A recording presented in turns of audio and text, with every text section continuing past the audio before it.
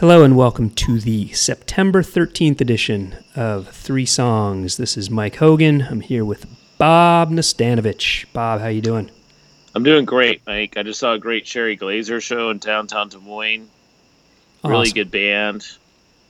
They definitely deliver, so if you get a chance to see that band, Sherry Glazer, they're a young band from LA, and they've got great songs, and they play a great live show. Total energy. Nice. Maybe you'll have to bring one of their songs as one of your songs sometime. Yeah, I will. Well, before we get to the three songs that each of us brought today, there are two things that I want to say about it's only 2 days ago, the last show. We're firing them in there. Yeah. We're firing them in there. Because, who knows, there might be a hiatus at some That's point right. due to our That's right. schedules. We have weird schedules, so we do them when we can, and we get 2 in 2 days. This is good. So I noticed that all three of my songs, Bill Fay, Bill Ryder Jones, and The Mice, who's led by Bill Fox, were all singer, songwriter, musicians fronted by Bills, which is weird, completely unintended. So dollar bill, y'all. That's right. And the other thing I noticed, I realized, we were talking about Bill Fay being sort of lost to history and undiscovered. What I realized, and I did that with Elizabeth Cotten. There's some others that I want to play in other shows. It's sort of like the Nick Drake thing, right? Where the music is out there and it completely flops, and then he becomes a legend after his time. It's like the world wasn't ready for Nick Drake at the time. The world wasn't ready for Bill Fay at the time. I like those musicians. So you'll hear me. I'll bring a lot of those kinds of artists to the show. I think it's a good idea. Mr. Ghost likes it too. He's present. Yeah. Yeah, he's a learner. All right, well let's get started. Let's dive in. You brought one. We're starting the show with something I hadn't heard before. I mean, I'm of course familiar with her, but not really as a solo artist. So tell me about the Kim Deal song you picked. Well, Kim, obviously is extremely well known for her incredible work with the Pixies and the Breeders. Okay. Yep, absolutely. And a true rock and roll legend, and I love her. And I guess at this point in her career, she's still interested in making music, or she still has some sort of drive, or maybe when she's bored, I imagine somebody like that who's written so many great songs, just feels like she still has songs in her. And I don't know her personally well enough to know what she's doing or, why she's doing what she does now. But I guess what she's decided to do is, when she feels like she's got some songs, and this is a guess, she just makes them and self-releases them on her own label. And I appreciate that from my perspective, because although I can't write songs, I sort of have started doing the same thing again, because I've found out that you can put out a small edition of 7-inch records for a very affordable price. And in my case, after recently putting on a Swerve on 7-inch, a great band from Kansas City, and next up I've got a really cool band from here in Des Moines called Odd Pets, and that'll come out in Thanksgiving on my Broker's Tip Records, that the opportunity is there when you feel like you've got something to put out, to just go ahead and put it out. And so somebody like Kim obviously can put out a 7-inch and she's going to sell them. Mm-hmm. So, and I don't think she's really interested in profit margins or being a part of the industry, or maybe it's between projects for her, or maybe it's just something she likes to do. But I bought a few of them, and this is the A side of the one that came out in 2012. And the ones I've heard are all really cool, and they're very much in the Kim Deal mold. It's not going to sound like a departure from any of the brilliant work that we know her for. But this song here is a song in particular that I really love, and I just think it's great that she's still going. Awesome. Well, let's hear it. It's called "Walking with a Killer," and I think this one came out about 4 or 5 years ago. This was the first. 2012. Yeah. So you mentioned she started I don't know if series is maybe not quite the right term, but she released a number of just 7 inches on her own label. And I think she just does them periodically, and I don't think the label even has a name. Like Kim Deal Music or something. But this was the first one, right? She was like completely unannounced, out of the blue. All of a sudden she just announces, here we go. And she contacts musicians that, she likes to play with. Like I know Britt Walford from Slit, who also played in the Breeders, plays on one. Not on this one, a different one. And, Kim knows some really cool musicians, I'm sure. So she just contacts people and says, hey, like I've got a few songs. Do you want to record them with me? And then, they make a record. So whatever she's doing, I'm happy she's doing stuff. All right. Well, let's hear it. Kim Deal, "Walking with a Killer" on the 3 Songs Podcast.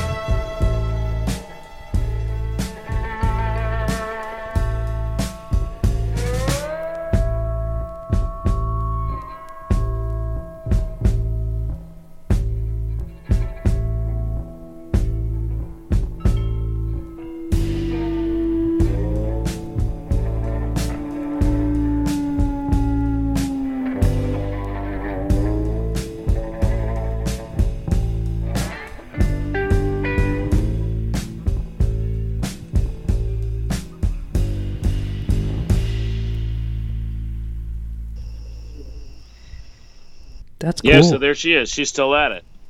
That's a cool song. I really like that. I hadn't heard that before. It's groovy.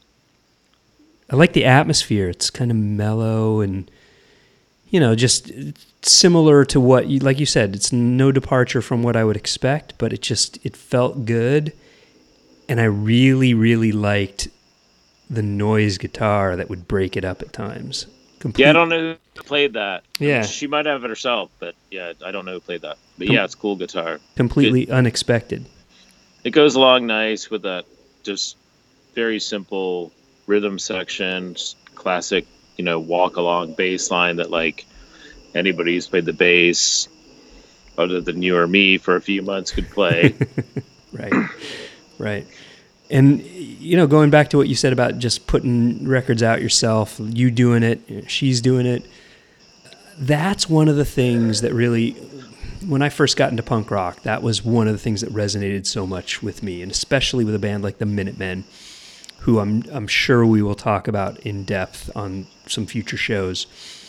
But it was really that idea of just doing it yourself. You don't need to go to school. You don't need to study. You don't need to hope that a record label is going to pay attention to you and throw some money at you and get you into a studio. It's just like, no. Record your songs, make your songs, put them out yourself. We talked about K Records doing it. We talked a little bit about Discord doing it. That's the sort of thing that always motivated me. It was, the music was important too, but it was also just that do-it-yourself ethos that really made me feel like this was a scene. This was more than just people playing music. And when did you start doing it? I put out my first record in 91, 92, I think. And were they friends of yours? Who was your first release? It was actually Lou Barlow. Okay. Yeah, I just kind of reached out, but the first thing I put out was not. Was it a 7-inch? It was a 7-inch. That wasn't what started the label for me. Well, I didn't realize we were going to go this path, but we can't. The reason why I started. Well, no, I'm saying you've done it too, and I think it's important to note that. I have, yeah. Well, and the reason why I started the label was just out of the blue. People were putting out all these tribute records. There was a Tom Petty one. There was, just all of them. The REM one. They were coming out. Seemingly every month there was a different band that was getting a tribute record. And I just said in passing, someone should do a tribute record to the Minutemen. And this friend of mine who worked at a small record label back then and knew some bands took that to mean that I was doing it. So she went and told 3 or 4 different bands, this friend of mine's doing a tribute record to the Minutemen. And out of the blue, I had multiple people come up to me and say, hey, I'm recording a song for your record. And they actually did it, and they gave me songs. And I said, oh, gee, I guess I better actually put out a record now. Yeah. So what did you do? Who'd you contact? So then I just started contacting a bunch of people and said, hey, would you be interested? It's just like, and it was back. You got to call, you had to call, right? Yeah. This was pre-email days. This was 90, wasn't 91. like you could just get on Facebook or right. Right. Da-da-da-da. Right. Yeah, it was like, and it was back when I worked for a radio station, and so I knew record labels, and so I would call a record label and say, hey, can you get me the manager for, this band? And most would oblige. And everybody was very friendly. So you had a little bit of a network. A little bit of a network that helped, but yeah. So that's my story. Yeah, and you put out it was a 10-year run. About that, yeah. I put out 7 inches. And refresh LPs, our listeners' name on the name of the label. Little Brother Records. I put out like 15, 16 different releases, CDs to 7 inches to LPs and you name it. No, you're still harboring any of your stock at home? Oh, yeah. Yeah. Yeah. It's available on Discogs if anybody's curious. Yeah. Check it out on Discogs. Yeah. Let's move some units, Mikey. Let's do it now. Whatever. Us little guys have got to move the units. That's right. If people want it, they can find it. Well, let's talk music. You need room in your pad. That's right. So I came with a theme today, Bob. My 3 songs all have a theme. And I think I These are all told artists that you like to put out on Little Brother. well, yeah, I mean that's kind of the general theme for every song I bring. Yeah, I like that. I like that about it. I'm kind of figuring out your theme is like these are artists that I would have loved to put out on Little Brother when it was going. Yeah, well, and that was the whole thing. I mean, I had no approach. I wasn't like all the stuff that I released was all over the place, and it was the only connection was it was stuff that I liked. And that's sort of what this podcast, at least for me, is about. It's stuff that I like. So, but I have a very specific theme today with my 3 songs here. They're not just New Zealand bands. They're not just bands related to the Flying Nun label. They are 3 songs that were written by, sung by, and led by one Mr. Shane Carter, who's still around, still making music. He's been in a bunch of different bands. The first band he was ever in, he was in high school, I think. He was in a band called Bored Games, Bored. Get it? Bored yeah, I like Games. that. Yeah. And what year are we talking about? Oh God, I gotta guess. Early Late 80s. No, this is early 80s. They released a Flying Nun EP. Because I know his last stand was in Dimmer, and he's still done work since Dimmer, which was like mid 90s. Well, it was even later. He put out an album this year, Shane P. Carter. Look it up. It's piano based. He kind of went the Paul Weller route. Toned down, went more full on singer songwriter. It's not the greatest work that he's done, but it's still not bad. But yeah, his earlier stuff, 4AD or not 4AD, Flying Nun. Put out an EP in Bored Games, then they split up, and then he got back together with a guy that he was in Bored Games with, Wayne Elsley, and they formed the Double Happies, which is the first band of his that I'm going to play. The Double Happies put out a record in 1985, and when they were on tour in 85, unfortunately, Wayne was killed in a freak train accident. Oh, God. Yeah, so that was the end of the Double Happies. But they didn't release much. But what they released is pretty cool, and this is a song from that. It's called Other's Way. It's pretty catchy, pretty poppy. They also did some noisier stuff and more rocky stuff. But this is just a song. And Shane is most famous for his work in Straight Jacket Fits. You're going to play one of those too, right? Yes, that's the last of my three songs. We're going through chronologically. So we're starting in 85 with Double Happies. We'll end with some Straight Jacket Fits, at least for me. But yeah. I have no theme. That's okay. Not yet. It's okay. I'm just saying, yep. I'm gonna bring themes. I might tell you in advance, and if you want to play along with the theme, you're welcome to. Or if you want to diverge and do your own thing, there's no rules here. It's just 3 songs. Well, I threw in a New Zealand song. Yeah, you did. Amazingly one I'd never heard before, but we'll get to that after this. This is the Double Happies with Other's Way from 1985. Awesome.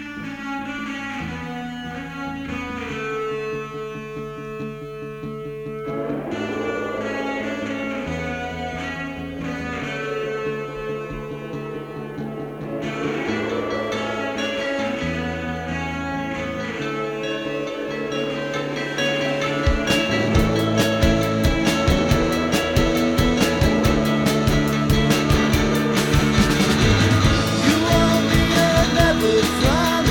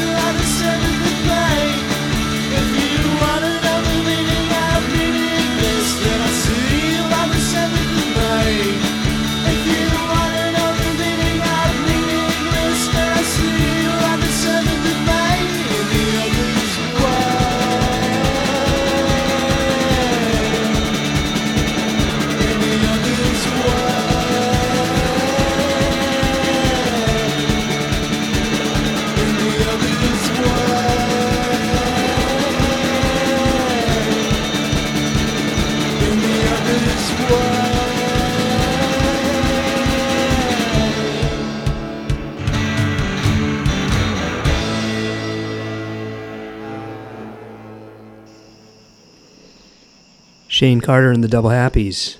Now, was Shane playing the guitar in that? Shane was playing the guitar and singing.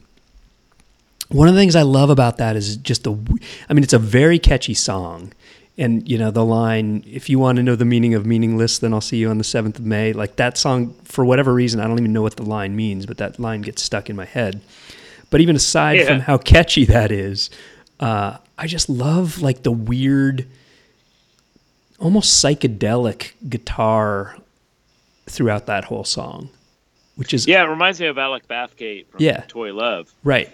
Yeah, for sure. Dwarfs. For sure. You know, and maybe they played together. I think they did. I think Board Games, they got their first live show. It was either Toy Love or The Enemy, opening for you know, of course, pre Tall Dwarves bands. Like there's so many themes that we could do, and you know, I mean, maybe when you do the Tall Dwarves, you actually do a 3 songs of not just Tall Dwarves, but of Knox or Bathgate, you know, telling their I'm a story. Sprinkler, though. I'm going to sprinkle. Okay, you can sprinkle. Do whatever you got to do, Bob. Okay, yeah. But that's the Double Happies. I'm going to keep it. Yeah, I loved it. I'm going to keep it in New Zealand, and I'm going to play someone way more old school. Yeah. Billy TK. He's a legendary Maori guitarist who was born, I think I'd have to guess, around 50. He's still alive. As far as I know, he's doing work up until the last few years. And this is one of his first acts, Human Instinct. And it's a wonderful record. He's generally known, he's generally categorized as like New Zealand's answer to Jimi Hendrix. That's been pinned on him, and which is, I mean, that's not a bad comparison. Right. I mean, you'll be able to tell, you know, that, like, I'm sure people who listen to this will be like, wow, this sounds quite a bit like Hendrix. But to me, it's just a fantastic hard rock song. And he's the kind of guy in the early 70s that was playing he had a house gig 3 days a week in a small club, you know, and that's the way things worked, I guess, you know, like probably made $50 to show up with his band and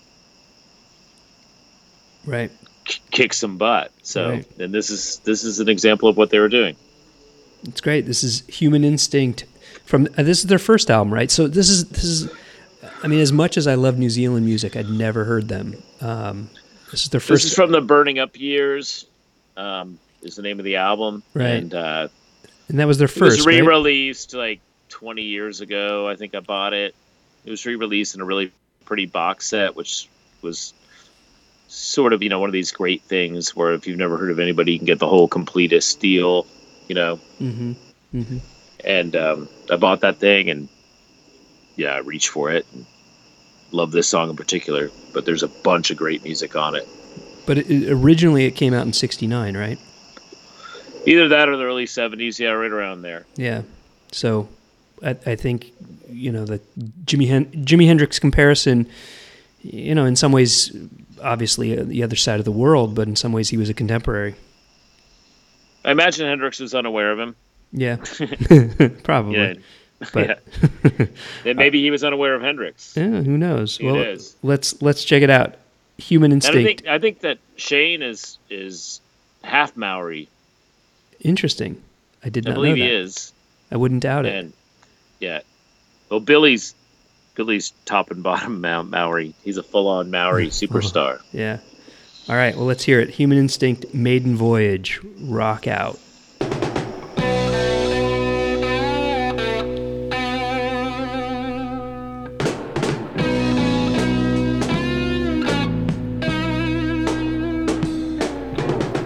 I was looking around for the sky. Now that the stars and the moon's gone, I'll pack up my things and I'll go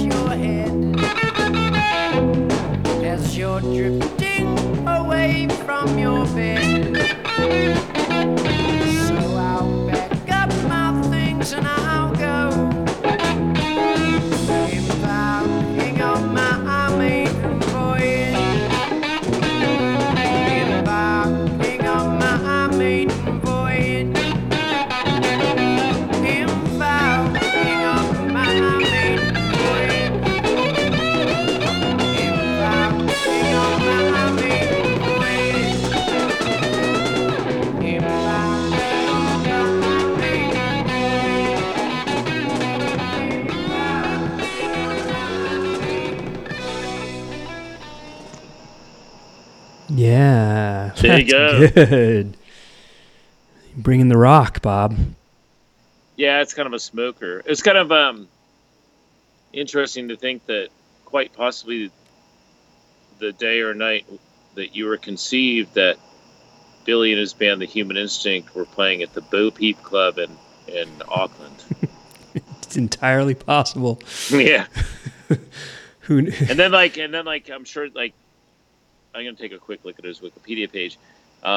His next band in '72, Billy TK's Powerhouse, bands like Black Sabbath, Split Enz, John Mayall, Sonny Terry and Brownie McGee, UB40, Joe Satriani, and Neville Brothers would go down to New Zealand, and this guy would open for them, and it must have been like walking on hot coals after his act. Right. Seriously. Because I got to imagine live, that's pretty just amazing. Yeah, I mean, would have been a lot of fun. Right, for sure. Well, thanks. I had never heard them before, so I'm going to have to do a little digging now. Yeah, I'll send you some stuff. Okay, thanks. All right.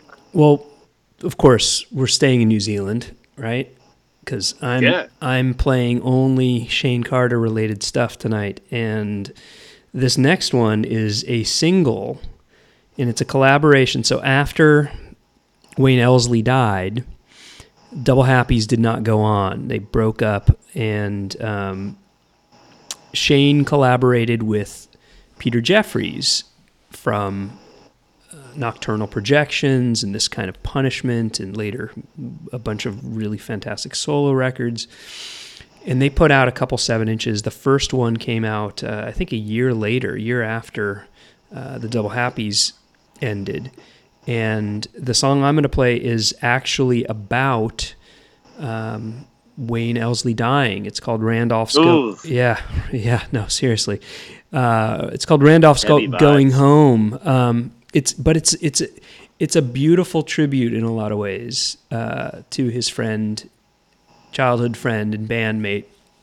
And it's just a really good song. I mean, it's also a bit of a departure compared to the stuff from the Double Happies.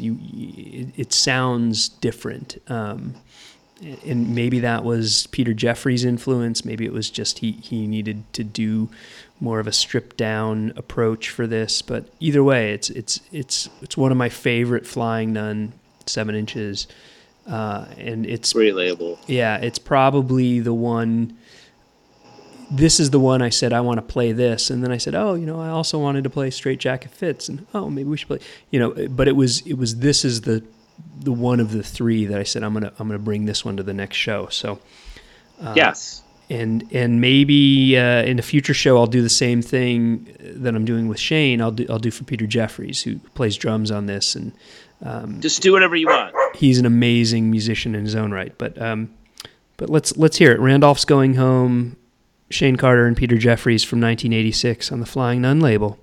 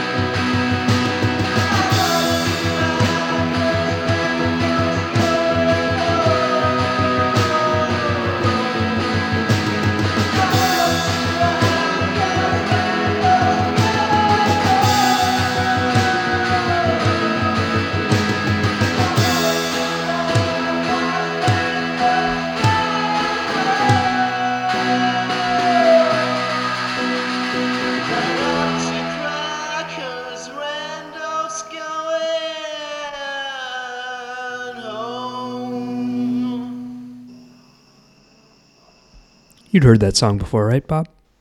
I have. Yeah. Not in a long time. Yeah.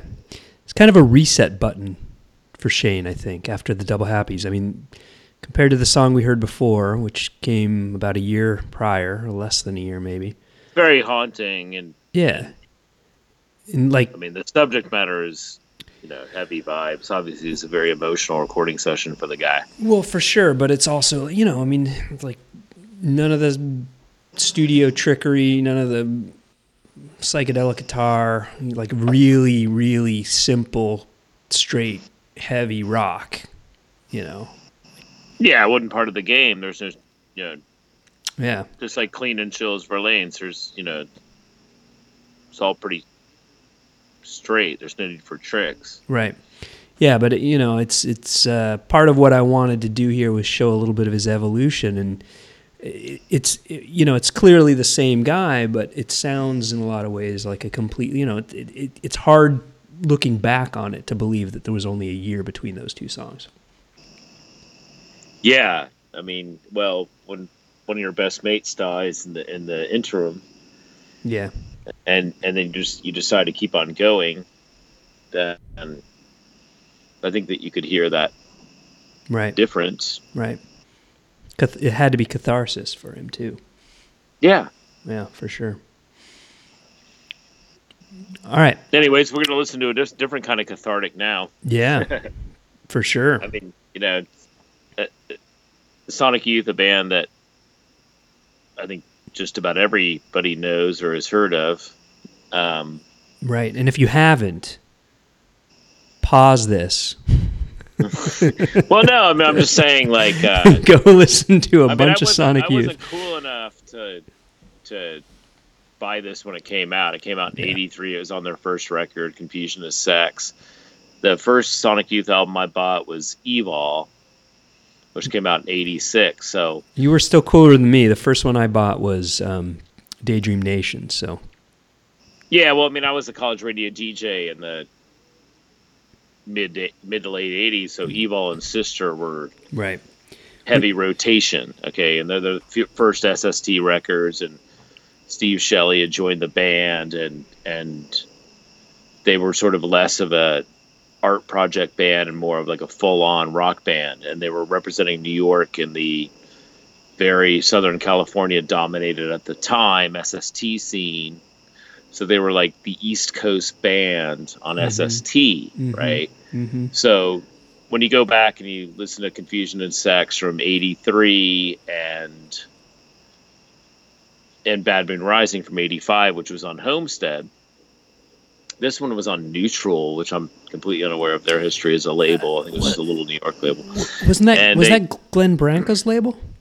Might have been. I think it was. Yeah, because he was friends with them, and this was with Bob Burt in the band, who went on to be the drummer in Pussy Galore, a guy that lived in my neighborhood in Hoboken when I was there, and I mean, Shelley was a completely different kind of drummer. So when Shelley came into the band, when I first started listening to the band, he's like, one of the greatest drummers of all time, in my opinion, Steve. And he kind of, he brought their whole sound together. Mm-hmm. And I'm not saying that what Bob Burt did wasn't incredibly brilliant. It was just, a different kind of drummer and a different kind of band. So this is like the first song when I went back and listened to the Sonic Youth that I didn't know, because I was 16 when this came out, and I was way more into Echo and the Bunny Man and New Order and REM and tons of other things. I had stumbled across Sonic Youth, and this is a song that really made a huge impact on me and made me start loving all their early stuff. Nice. I love the lyrics, and I mean, they're kind of hard to explain. They're kind of a typically vague set of lyrics. Right. But it's a great punk rock song. It is, and for me, it's very New York '83. Very New York '83. Yeah, well, and this album's fantastic. And for me, especially the early stuff, but really all of Sonic Youth, I always think of them as much of a song band, they were a sound band. Oh, very much so. You know, and it was really the feel of the sounds and the experiments of the sounds. But this is especially for one of the earlier songs, this is one where it kind of comes together. It's both a very cohesive and tight little song at the same time that they're experimenting within the song structure with different sounds. And, you know, sometimes they do one or the other, but that's one of the things that stands out for me with this song is it's a really cool song, and it's got some really cool different things going on in it. Yeah, I mean, it's like less art rock and more rock to me. It's like, it's more like P-rock, you know, and like it's more punk and I don't really know much about the history behind it. I've never asked any of them. Right. But let's just listen to it. Let's listen to it. The World Looks Red, Sonic Youth from Confusion is Sex 1983. Here we go.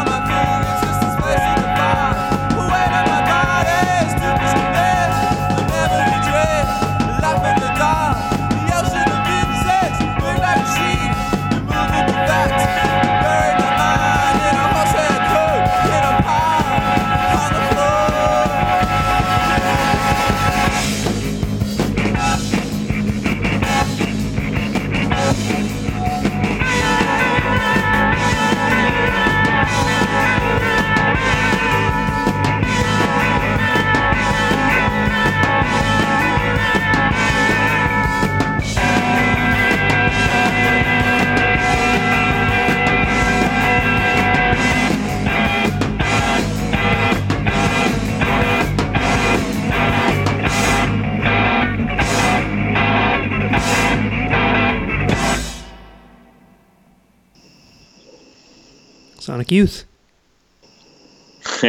Beautiful. With fish eyes, the ground sucks.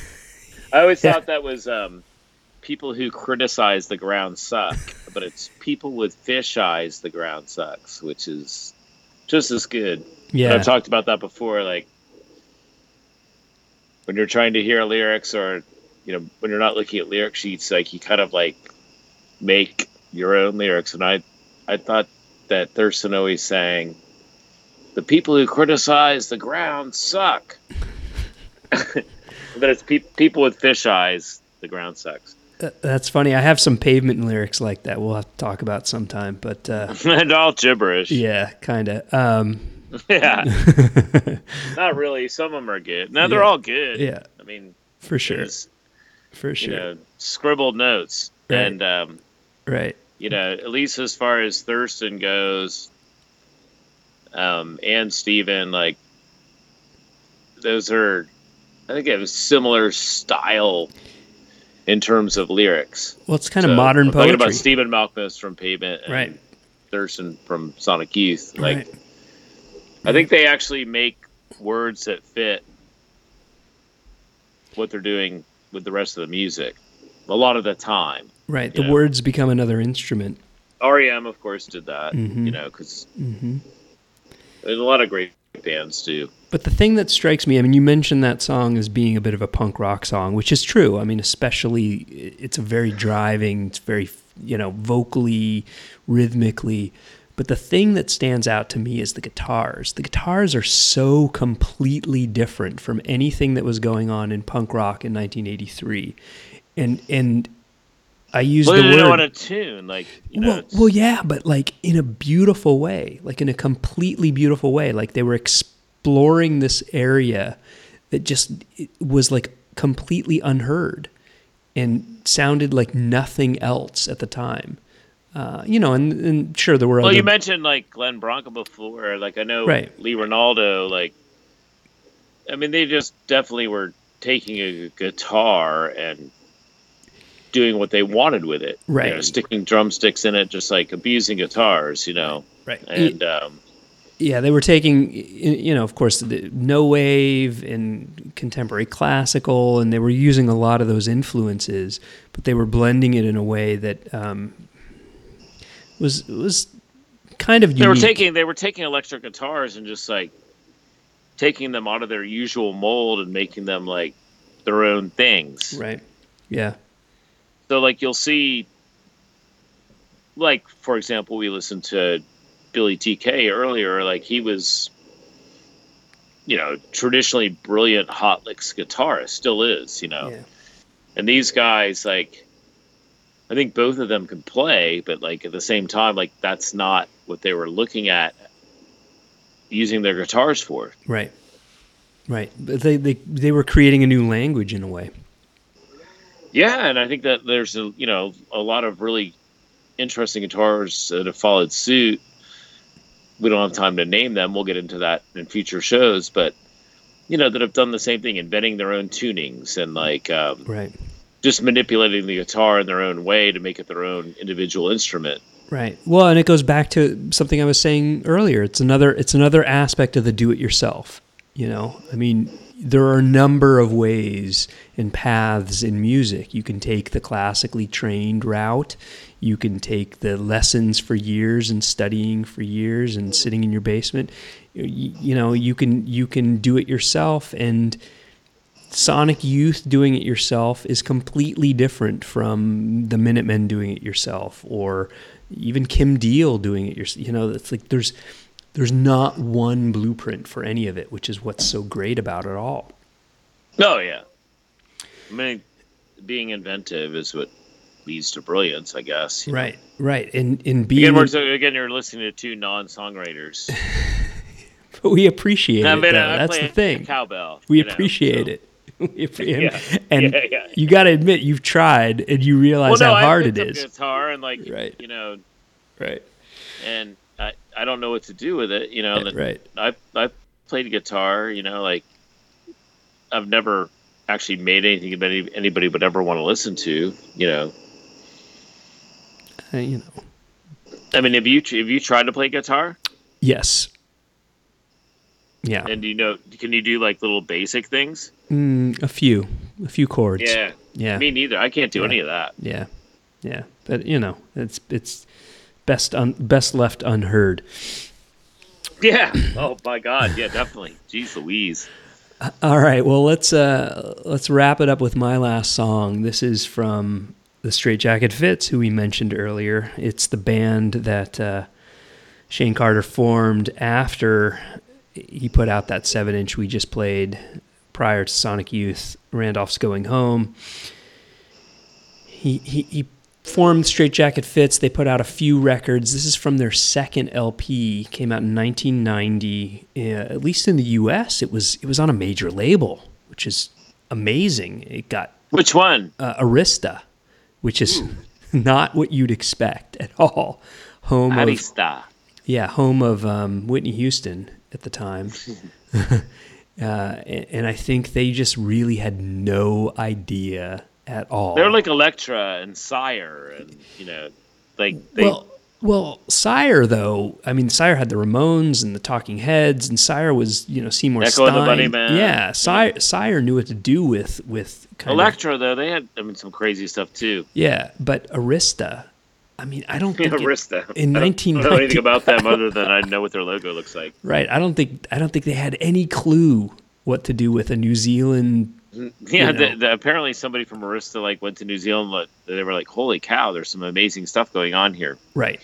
Let's sign the Straight I Jacket guess, Fits. or somebody sent them. Who knows how it works? Right. And so I mean, this is a beautiful song that I God, love. I would hope so, Mike. I love it. I mean, in we talk about the progression of Shane Because Carter. The World Looks Red wasn't a beautiful song. Well, this is a different kind of beauty. It is. It's still got its own beauty. But this was, I guess, a ballad. I don't know. I don't even know how you want to classify it. But it's a We'll play it and we'll talk about it after. It's a beautiful song that in some ways I think suffers from the 1990 era production. So, yeah, I mean, it's not overwrought, but it sounds of its time, which is a little bit of a shame, and maybe that's what. Well, maybe Arista wanted to tweak it. Right. Maybe it sounded amazing when Arista got it. Right. And they spoiled it with Right. their treatments. I think it's possible. So anyway, let's Hence indie rock. Exactly. Leave the bands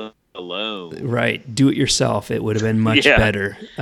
Just leave it alone. If you don't like it, say sorry, guys. Don't fix it for them. But even still, it's a beautiful song from Straight Jacket Fit's second record called Melt. The song is called Down in Splendor. And my thinking is, in a different universe, this would have been a huge, huge hit. And listen to it. My theory is this was a big influence on bands like Radiohead. It just came a few years too early. So anyway, here we go. Down in Splendor. Straight Jacket. Fantastic. Straight Jacket Fits.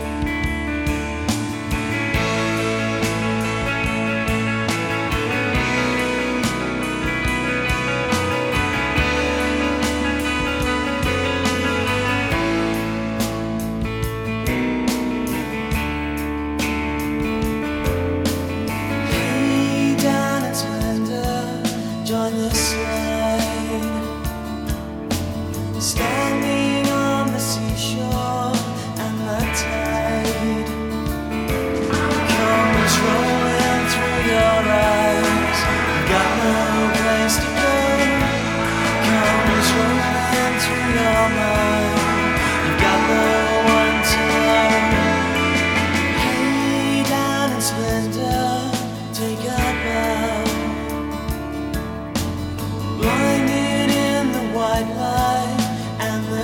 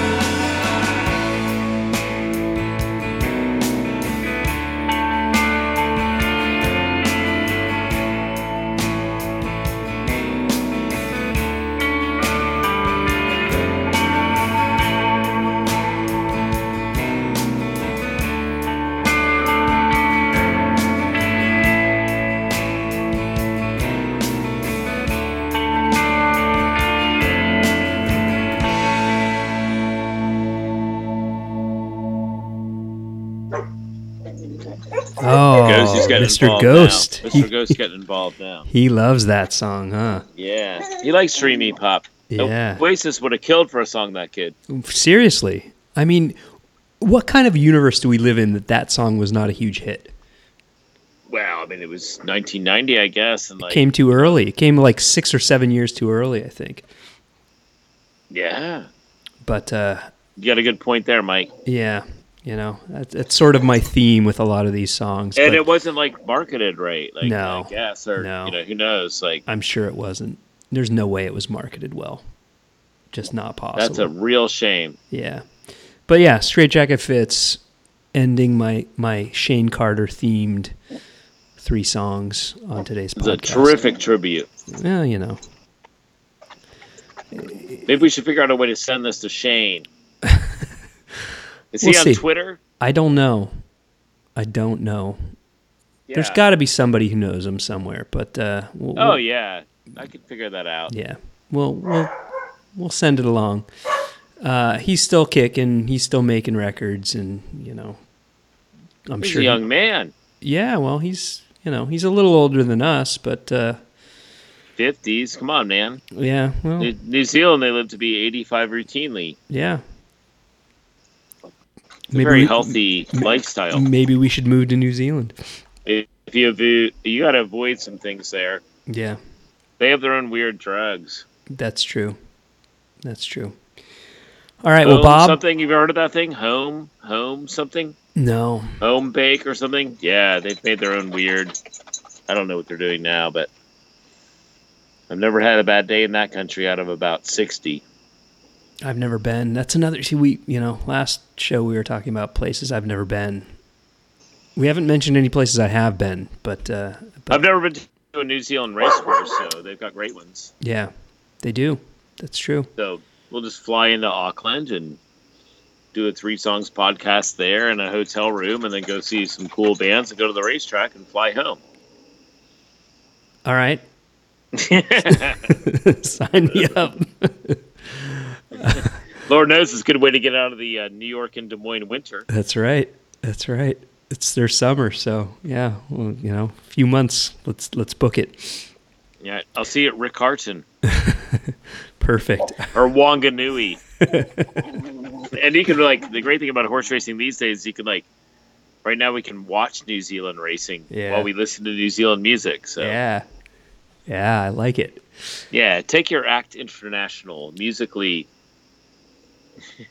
We went somewhat international today. Well, 4 of the 6 songs were from New Zealand, so Yeah, and I doubt that's going to change. I think we're going to be playing a lot of New Zealand stuff in the next few.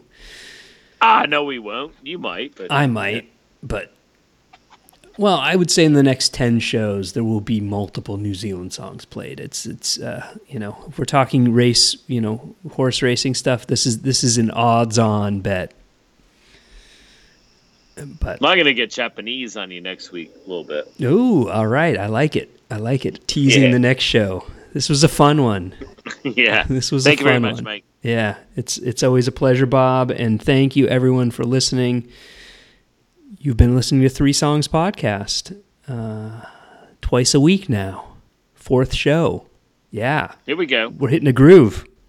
All right, Let's hope so. tune in next time. This is Mike Hogan, and with me, Mr. Bob Nastanovich Thank you, Mike. and Mr. Ghost. There he is. And we appreciate you all. Take care.